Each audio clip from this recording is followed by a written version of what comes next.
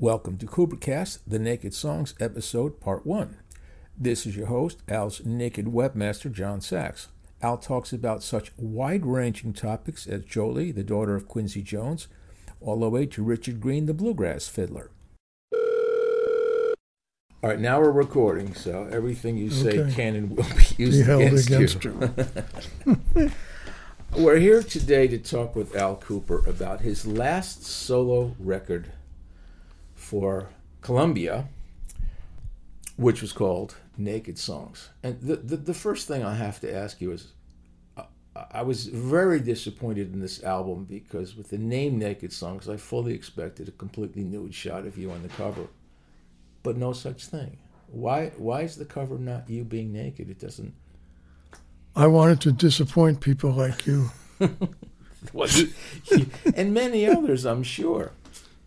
Yeah, so there's no... Folks, don't get excited. There's no naked Al. And actually, on a more philosophical note, I would say that the songs aren't naked in terms of instrumentation. There's only one. No, it was not named for instrumentation. What was it named for?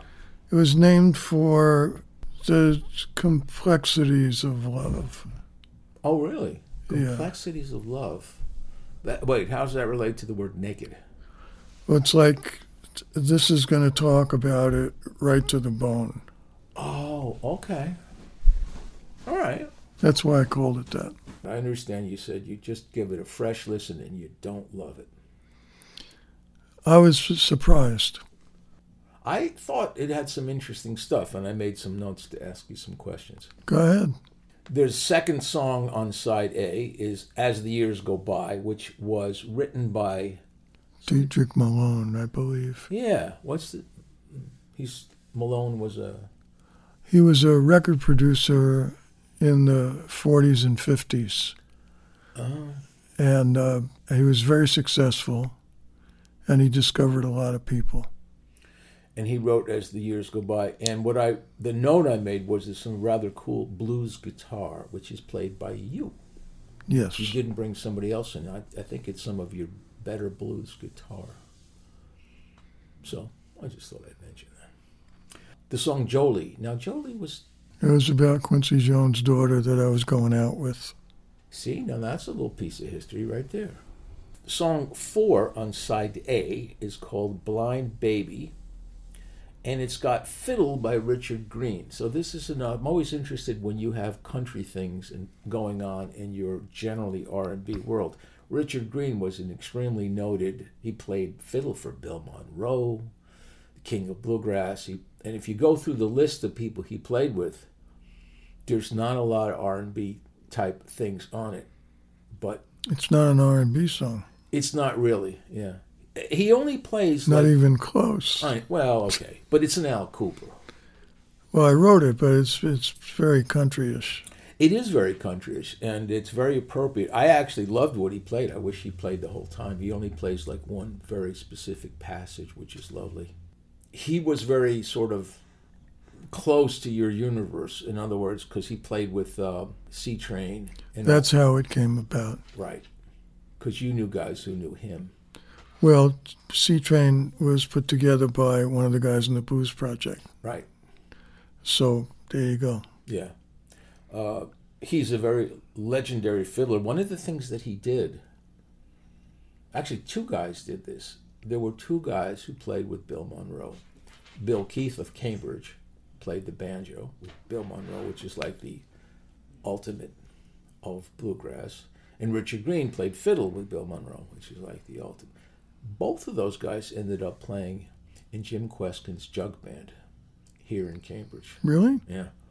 There was a period where Jim Kweskin's jug band with Maria Muldaur singing, and Kweskin singing, and Jeff Muldaur singing, who has got like one of the all-time coolest voices. It was such a happening thing that...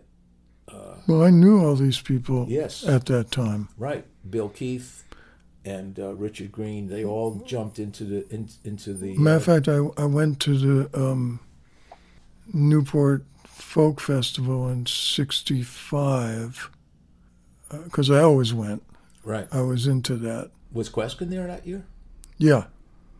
I have, in my voluminous box of photos, I have a lot of photos from that backstage, from that, and there's stuff with the Queskin Bunch where I'm talking to them.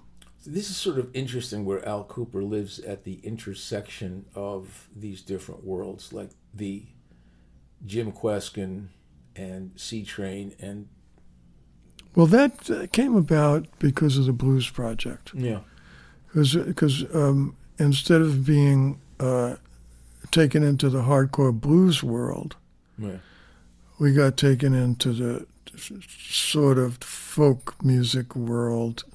Yeah, you did Catch the Wind by Donovan. You did Violets of Dawn by Eric Anderson. That's definitely not blues. Right.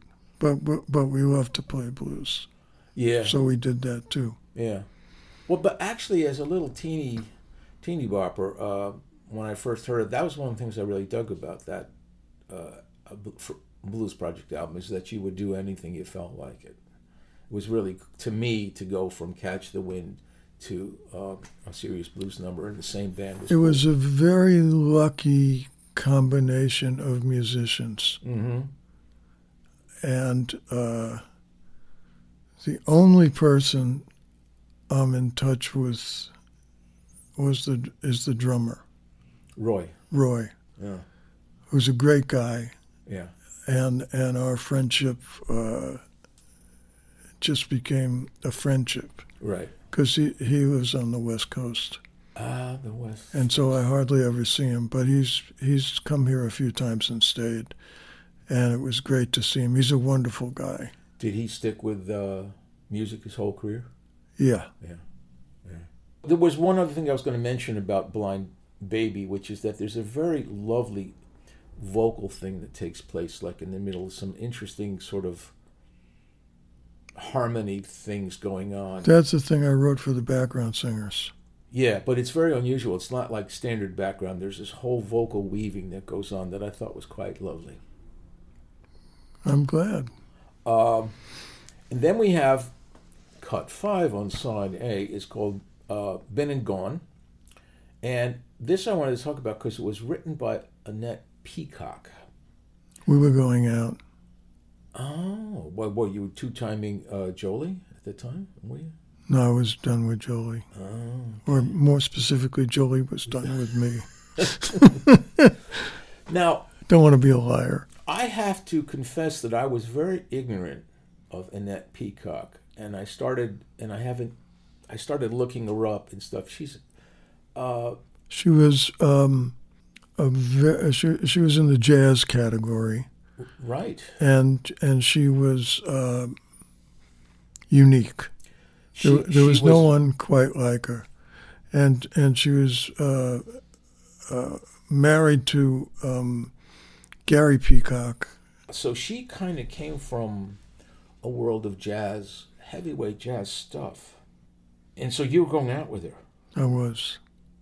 She is just like from another world. She's one of these people who doesn't fit into neat categories.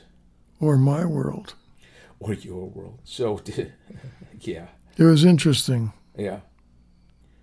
So Gary Peacock, he's played with Bill Evans, Paul Bly, Keith Jarrett, and there was this trio with Jack DeJohnette and Gary Peacock and Keith Jarrett. I mean, they were like a really big deal. So she got her last name, Annette Peacock, from Gary Peacock.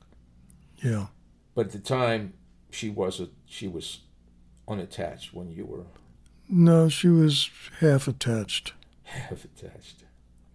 So, did you first meet her, like, musically or personally? I mean, did you know what I mean? Did you? I met her musically. I liked her album.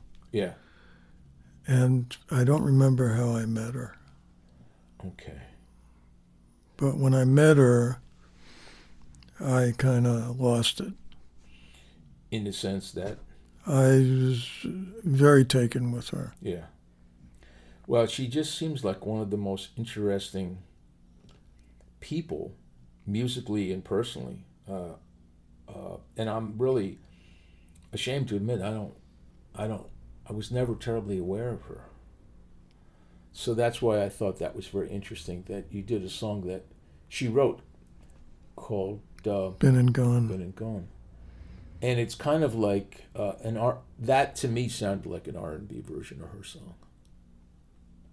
Oh, no. No? Or Al Kooper version of her song.